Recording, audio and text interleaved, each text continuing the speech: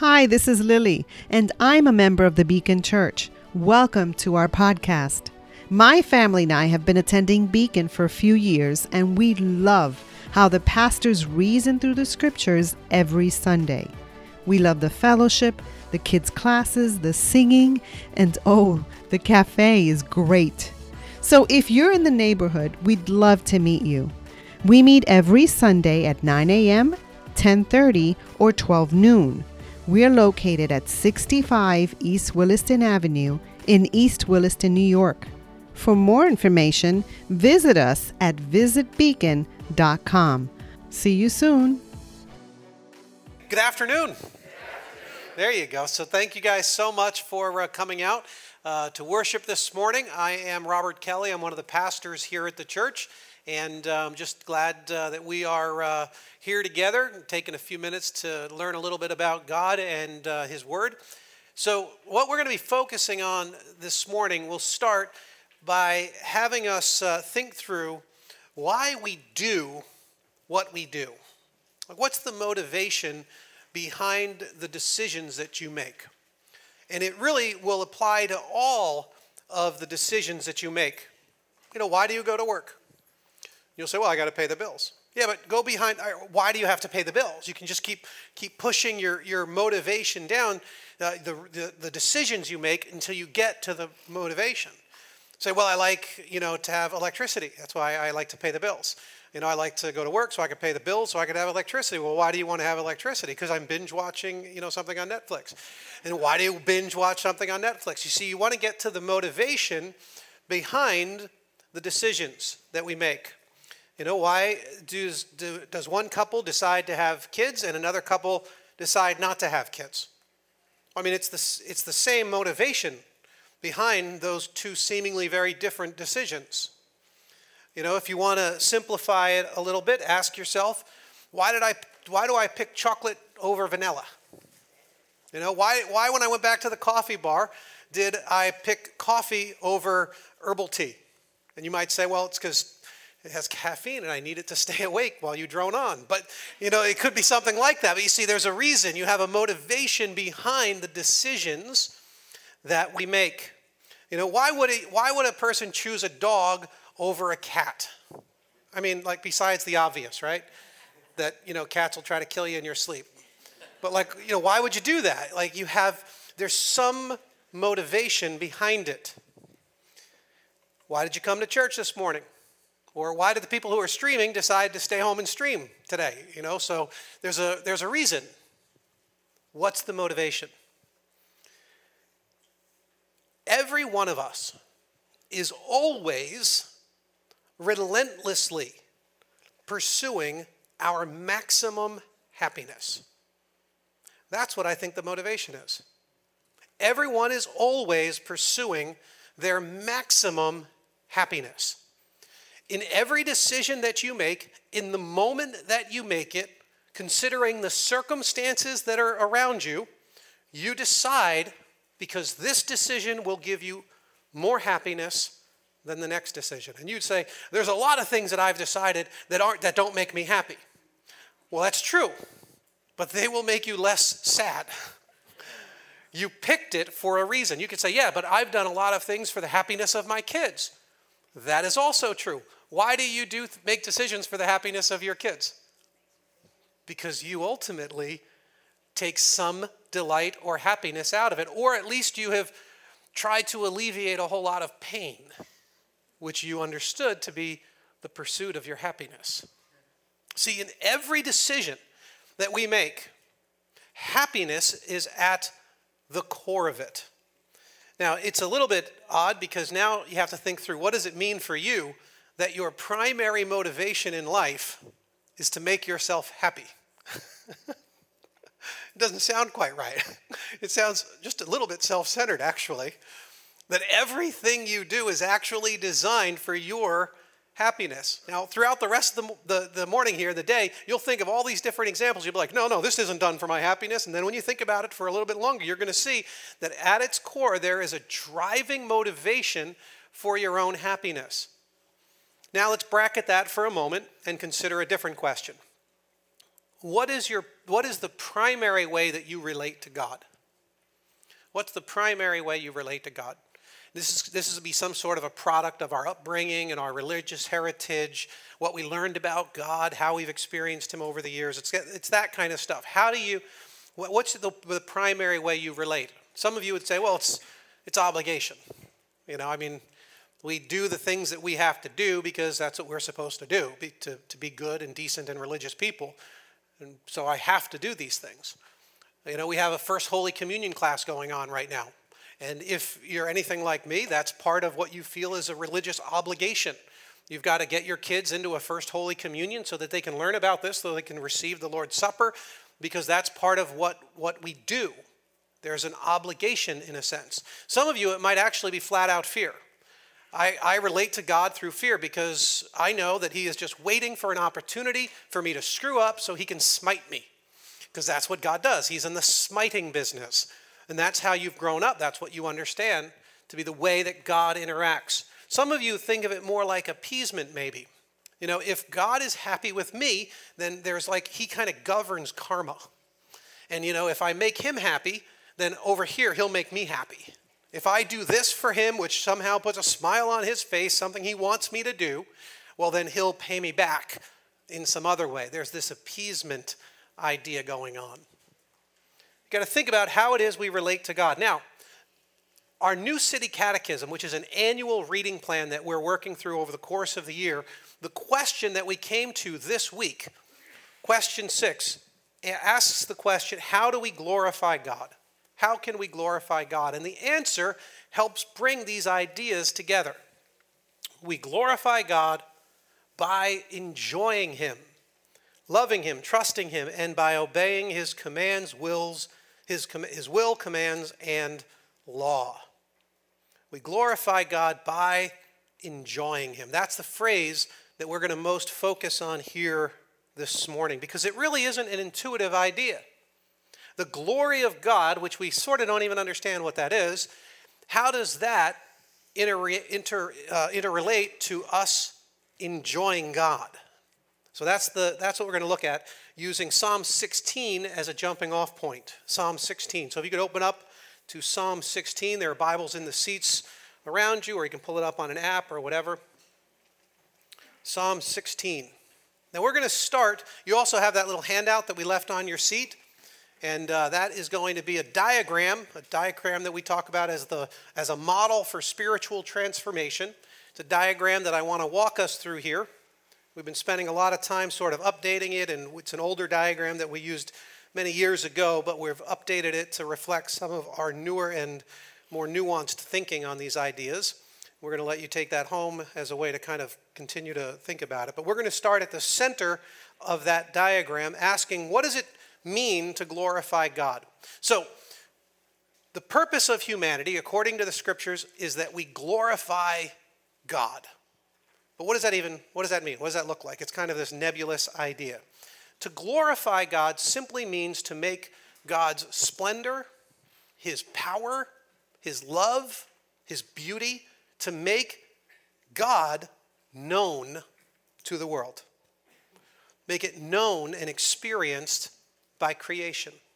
As more and more people know and experience God for who he really is, God receives glory. Now, it's helpful to think of it in a different way, which is we don't add to God's glory, right? God is as glorious as he will ever be. He is as beautiful and as powerful and as loving as he will ever be. Nothing that we do will add to his glory. So what we're actually doing is we're pulling back the shade. We're pulling back the veil to reveal his glory to a creation that needs to experience his glory. So that's what we do. We're revealing the glory of God. It already exists, but we're revealing it. So then you ask, well, how do you reveal the glory of God? Well, you do that in a way similar to how you would do it with anything else. So let's say you're out with the guys, you're hanging out, you're having a couple beers, and conversation turns to your spouses. So what do? Oh, you're like, guys talking. It's like, oh, my wife, she's fantastic. I mean, she's been so great. She's a great mom, and I appreciate that so much about her, but she's really just a great friend to me. And, we like hang out and we look for opportunities to do stuff together. And, she's jumped into some of my hobbies so we could spend more time together. And, well, what are you doing here? You're glorifying your wife. You're making her glory, her splendor, her beauty known to a larger audience. And we do this with everything that we love or enjoy. We talk about our kids. Oh my goodness, you should see my kids. They're doing so great. They're in this play at school and they're so talented, and one's playing the instrument and he's so fantastic at it. And the other he's in sports and he's going to go all the way to states because he's the best at what he does. You're in the enjoyment of these relationships. You're telling the world about it. You're bringing glory to your kids. You're revealing the glory of your kids. And we do it about everything. It might be your favorite TV show or some product, some little gizmo that you've been into lately. Conrad this morning, he was telling me about an app. He's like, you got to see this app. This is a great app. Why is he telling me about the app? Because he knows he likes the app. I'm probably going to like the app. And, this is what you do. He's glorifying the app. He's letting its glory be known to a broader audience. So we make God's glory known in the same sort of a way. Out of the abundance of our affection, we will make God's glory known. So we make his glory known when we most fully enjoy him. And the more you enjoy him, the more you make his glory known. This is neat. John Piper, he's phrased it like this. God is most glorified in us when we are most satisfied in him. The more you're satisfied, the more God's glory is revealed in you to creation. Psalm 16, verse 6. You can kind of hear now some of these ideas in the scriptures. The boundary lines have fallen for me in pleasant places. Surely I have a delightful inheritance. I will praise the Lord who counsels me. Even at night my heart instructs me. I keep my eyes always on the Lord. With him at my right hand I will not be shaken.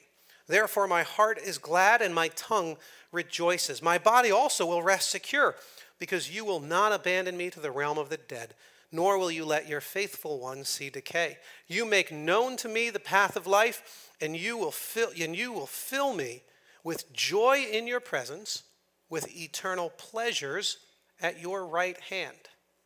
So for the psalmist, life is pleasant. It's delightful. It makes him sing praises and to sing songs and to write poetry. There's life and there's joy and there's pleasure. You see, the psalmist is happy in God. He's enjoying God. And when he enjoys God, he reveals God's glory. In fact, we actually have a command to delight in God, which is sort of an interesting idea. Psalm 37:4. It says, take delight in the Lord and he will give you the desires of your heart. It's a command. You need to do this. You need to delight yourself in the Lord. Philippians 4, rejoice in the Lord always. I will say it again, rejoice. See, this is interesting because I know I'm moving very, very quickly here, but these ideas I think are helpful for us. So many of us, the way we experience obedience to God is that if we have to do it because we have to obey because he's God and he's powerful. And because of that, when we obey, hopefully a byproduct of our obedience will be our happiness. But it's not inextricably tied. God can do whatever he wants. So I'm going to be obedient, hoping that as a byproduct, I get a little bit of happiness out of it. But this puts joy and delight in God not as a byproduct of obedience, but it puts it at the very core of obedience. You actually cannot obey God without delighting in him. See, these verses, they blend, they smash them together so that they can't be taken apart. You actually must have delight in God. If you want to obey, if you want to journey with him, if you want to be a follower of Christ, you must delight yourself in him. It seems odd to command an emotion, but this is how the scriptures take it. Now, here's how this all kind of feeds together. This means now that the pursuit of our ultimate happiness, which is, of course, what we saw earlier, the main motivator for everything that we do anyway, that means that the pursuit of our ultimate happiness is essential. It's essential in our pursuit of our actual purpose here on earth, which is the glory of God. So that means that we can abandon ourselves to the pursuit of our own ultimate happiness. And when we do that, and only when we do that, will we actually be fulfilling our purpose here on earth. Now this changes the way that we now get to relate to God. C.S. Lewis, in one of our favorite Lewis quotes, he captured it like this. He said, "It would seem that our Lord finds our desires not too strong, but too weak.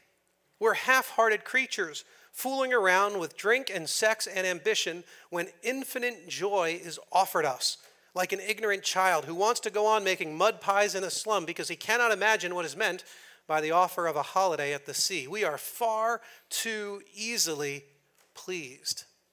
And this is what we see in Psalm 16, right? Look at verse 11 in Psalm 16 again. It says, "You make known to me the path of life. You fill me with joy in your presence, with eternal pleasures at your right hand." Who doesn't want eternal pleasures from the hand of the Almighty God? See, what Lewis and many others are saying is the reason isn't that we think we're supposed to pull back from our longings, from making ourselves happy. That feels self-centered, and Lewis is saying, no, you're just pursuing happiness in things that don't produce happiness. You're not desiring your happiness enough. If you were really going after your happiness, if you were really going after your delight, and if you were really going after it with abandon, it would completely change your experience of the presence of God, which will give us ultimate joy. So then we get to ask ourselves, if that's at the core of it, how then do we enjoy him? If we want to glorify him, we need to enjoy him in order to do that. How do we enjoy God? Starting on the outer ring, you'll see this image. Oh, no, that's not that. That's a different image. Many of you know Barley, of course, and next to Barley is Pepper, the newest addition to the Kelly household. So that's our new little girl. And I show it to you because she's so cute, and we just got her yesterday, and that's why I have to show it to you, because she's just fantastic, because I had them set up the slides. So there you go. There's the reason. So actually the real reason is, the next one, the real pursuit is holiness, because I really didn't have a reason. But holiness is the first of these pursuits.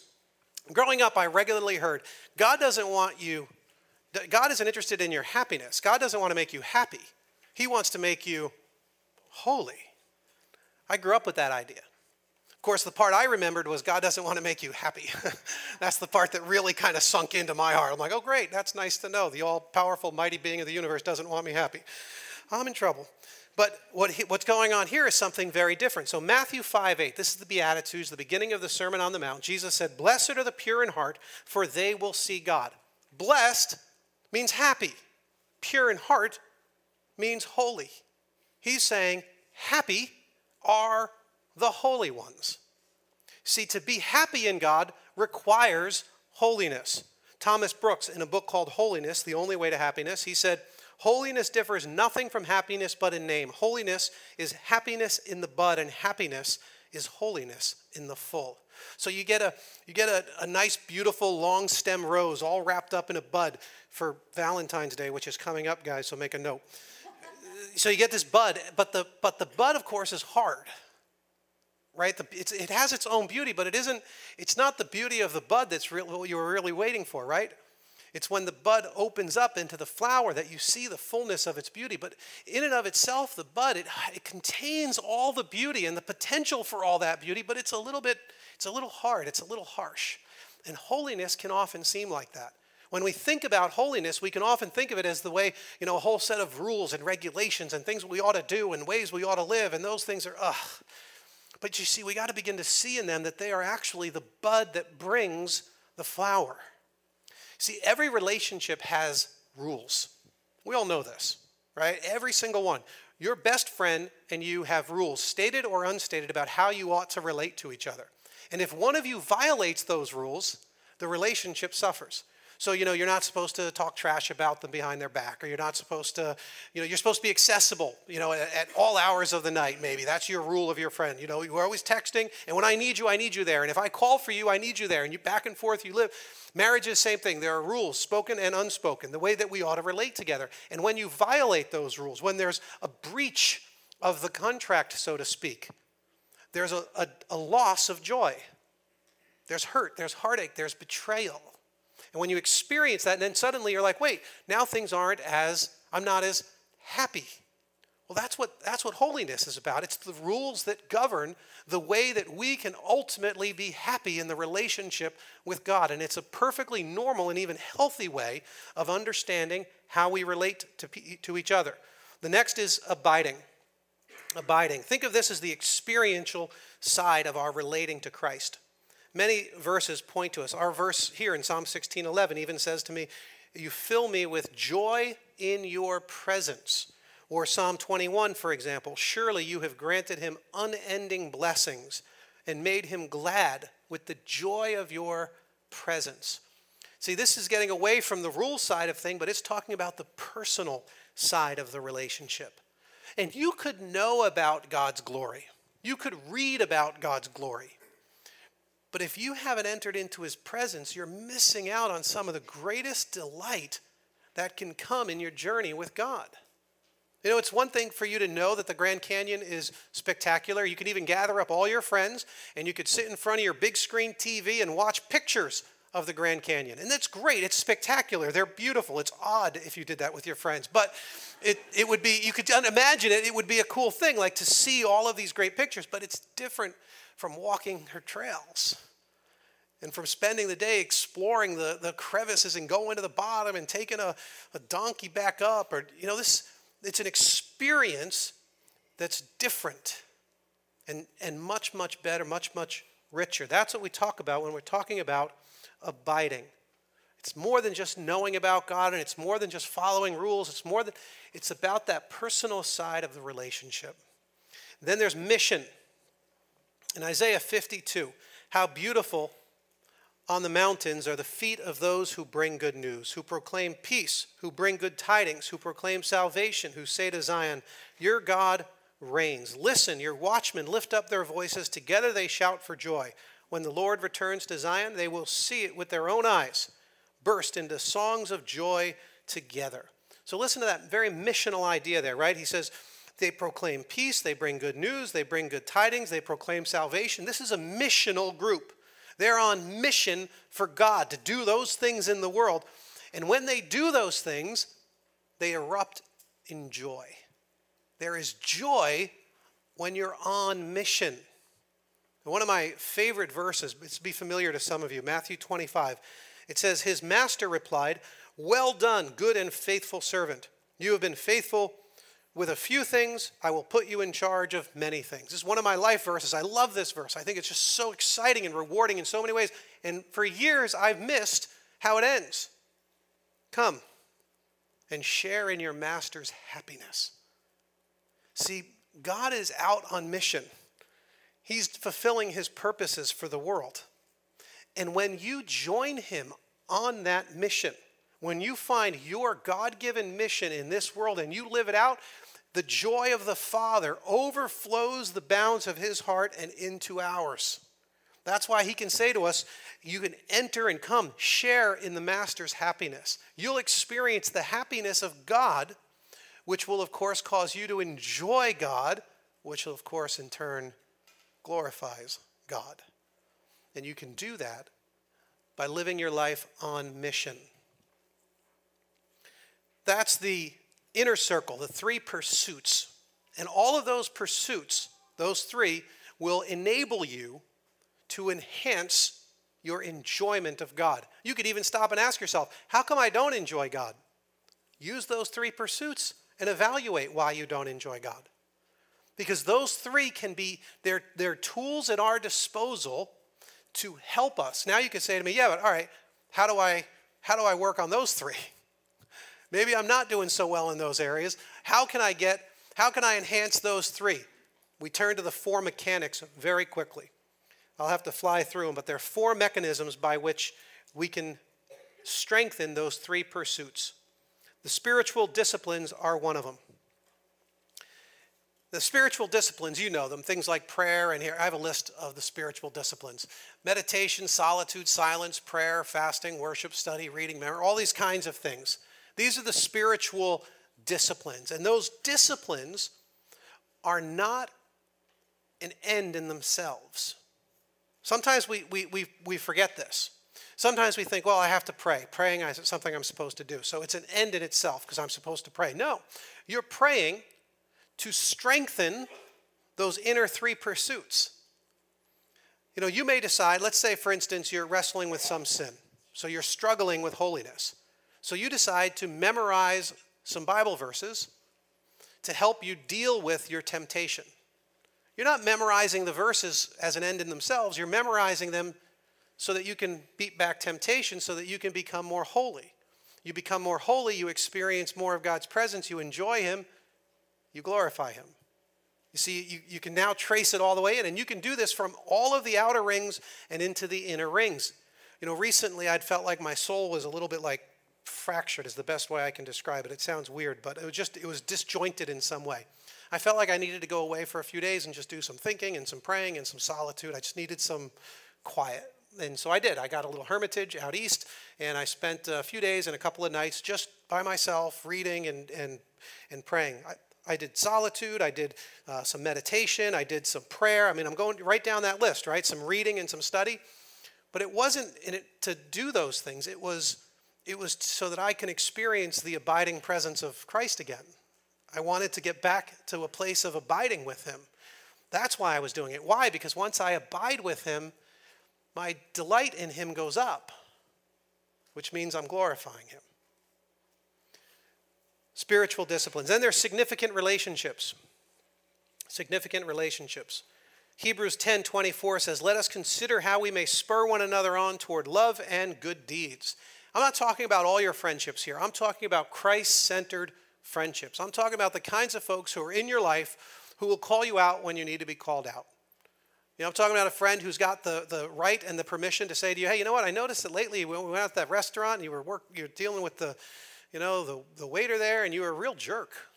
Like, what is that about? That's not who you want to be. I know that's not who you are. I know you have better hopes for yourself in Christ. Why are you doing that? And your friend now is sharpening you, helping you become holy, helping you become a better version of Christ in this world. That's a Christ-centered relationship, and they are worth their weight in gold, and you guys ought to have lots and lots of these kind of friends. You have a group of friends who will challenge you on to your mission in Christ. This has been one of the most rewarding things of being a part of Beacon. It was a group of people who said together, we're going to hold each other accountable and we're going to work hard for the good of our communities, bringing the message of Christ, where we needed significant relationships to release us into our mission. You see, these all begin to interrelate now. Then there's gospel repentance. And this is a curious one because we started when we first kind of formulated this, it was really about simply repentance. You know, so in the Christian life, we're often having to take off the old and put on the new, right? We're getting rid of the old man and we're becoming something new in Christ. That's repentance. But the reason we talk about it as gospel repentance is because sometimes repentance can be nothing more than behavior modification. Meaning we know what we ought to change and so we change it. And now we change it and we look better on the outside. But we actually haven't dealt with the core issue that got us to the place of doing the things that we were doing, which means we're condemning ourselves to repeat the mistakes of the past. Gospel repentance says, let's get at the deeper issues. Not just what appears to be the sin on the outside, but let's get at the wrong beliefs, at the wrong thinking, at what we would call the deeper idols. Let's get at those things and figure out how they've impacted the way that we live. Because if we get at the deeper idols of our hearts, then we're not going to spend a whole lot of time worried about all of the lesser idols, because we're going after the main root. You go after the main root, now there can be significant change. And you do that by taking the gospel into it. What does Jesus have to say about this? What lies do I believe about God that are causing me to live in this way? Trevor's class on gospel fluency and George's class on spiritual warfare, those are all dealing with these kinds of issues. How do we take gospel repentance into our daily lives? And then the last mechanism is life's circumstances. Life's circumstances. John Newton, he says that the early and the latter rain and the cheerful beams of the sun of righteousness are surely promised to ripen your souls for glory. But storms and frosts likewise are useful and seasonable in their places. Though we perhaps may think we could do better without them, both are needed to perfect our experience and to establish our faith.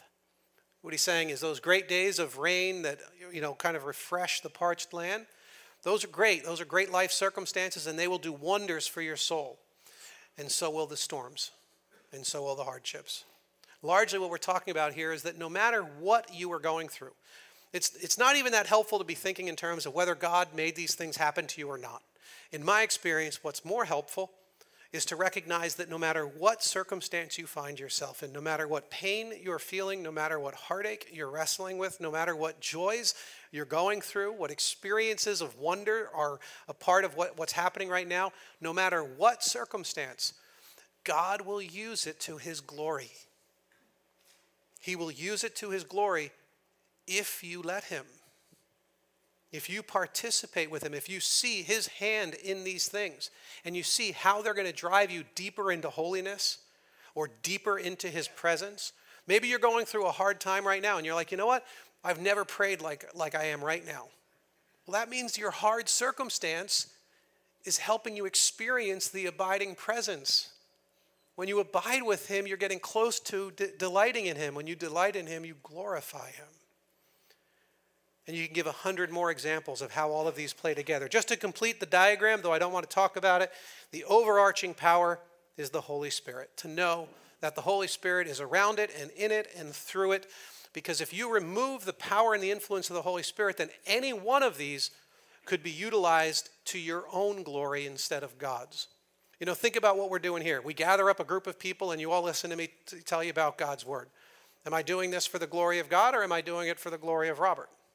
Am I doing it so people think highly of me? Am I doing it so, I have a better reputation among my colleagues? Is it for my glory, or is it for the glory of God? You see, in every step of the way, I've got to make sure that the Spirit is leading me in all of these things, because the same behaviors are present, but what drives me will shift whether or not I am dependent upon the power and the wisdom of the Spirit in me. Sometimes you're conflicted. You go back to the Spirit to try to purify those values. The Spirit has to play an essential role in all of this. So for each and every person here, our encouragement is to seek your full happiness, to seek your delight in God, and know that in the very act of delighting yourself and pursuing your ultimate happiness, you will actually be glorifying God in that process. Don't settle for the lesser distractions. Don't settle for the happiness that isn't really true joy. When you do that and you yield yourself to the power of the Spirit, your desires, your motivations end up merging into one with your ultimate purpose in life. And you'll find true and deeper and lasting happiness than you ever thought possible. I'm going to be asking the band to come up because they're going to take us through a couple more songs and help us prepare our hearts for the Lord's table, our time of communion. And as the band is coming up, I just want us to reflect here during this time. We often have so many distracting things going on in our minds and all that. And I'm saying put those distractions away for just a little bit as we seek to kind of focus ourselves on Christ.